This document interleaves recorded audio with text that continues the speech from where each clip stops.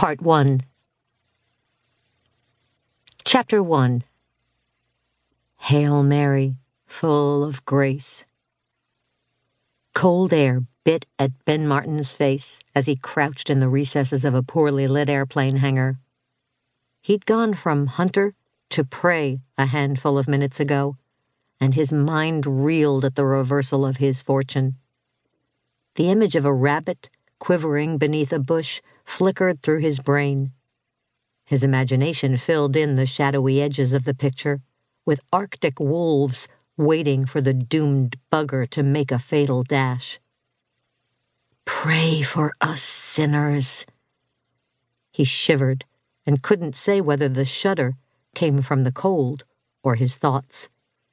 The hunters, so close on his heels that his back tingled, needed nothing but a blaze of harsh light to expose his hiding place. Now, and at the hour of...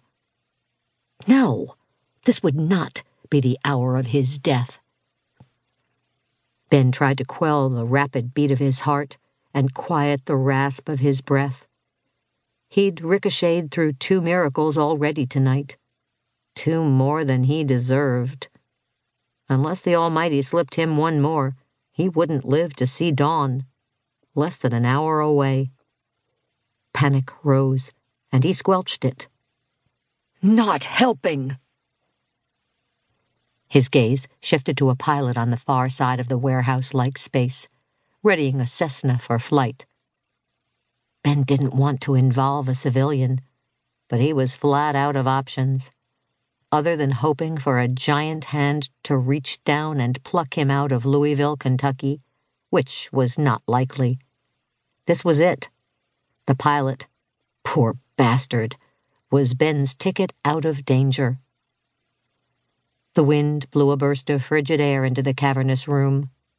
Ben shivered again, this time from the cold. He lifted his hand to rub his left arm, which throbbed in concert with his pulse, and flattened his lips. Denial had its uses, like glossing over the fact that he'd been shot. Seemed pretty reasonable to him, since he recoiled from the idea with enough horror to make him puke. Didn't matter that the wound was minor. He still got queasy when he thought about it. He'd staunched the bleeding and applied a rudimentary dressing, but the doggone thing had shifted. He tugged it back into place, wincing at the sting of movement.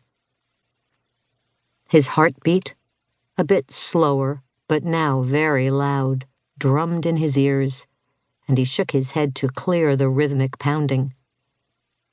It obscured sounds he needed to hear, such as another employee showing up, or the cops. Adrenaline pumped madly, surging into his veins. He shifted his weight, his fingers twitching in readiness. It was too soon for the adrenaline, but he had no control over it.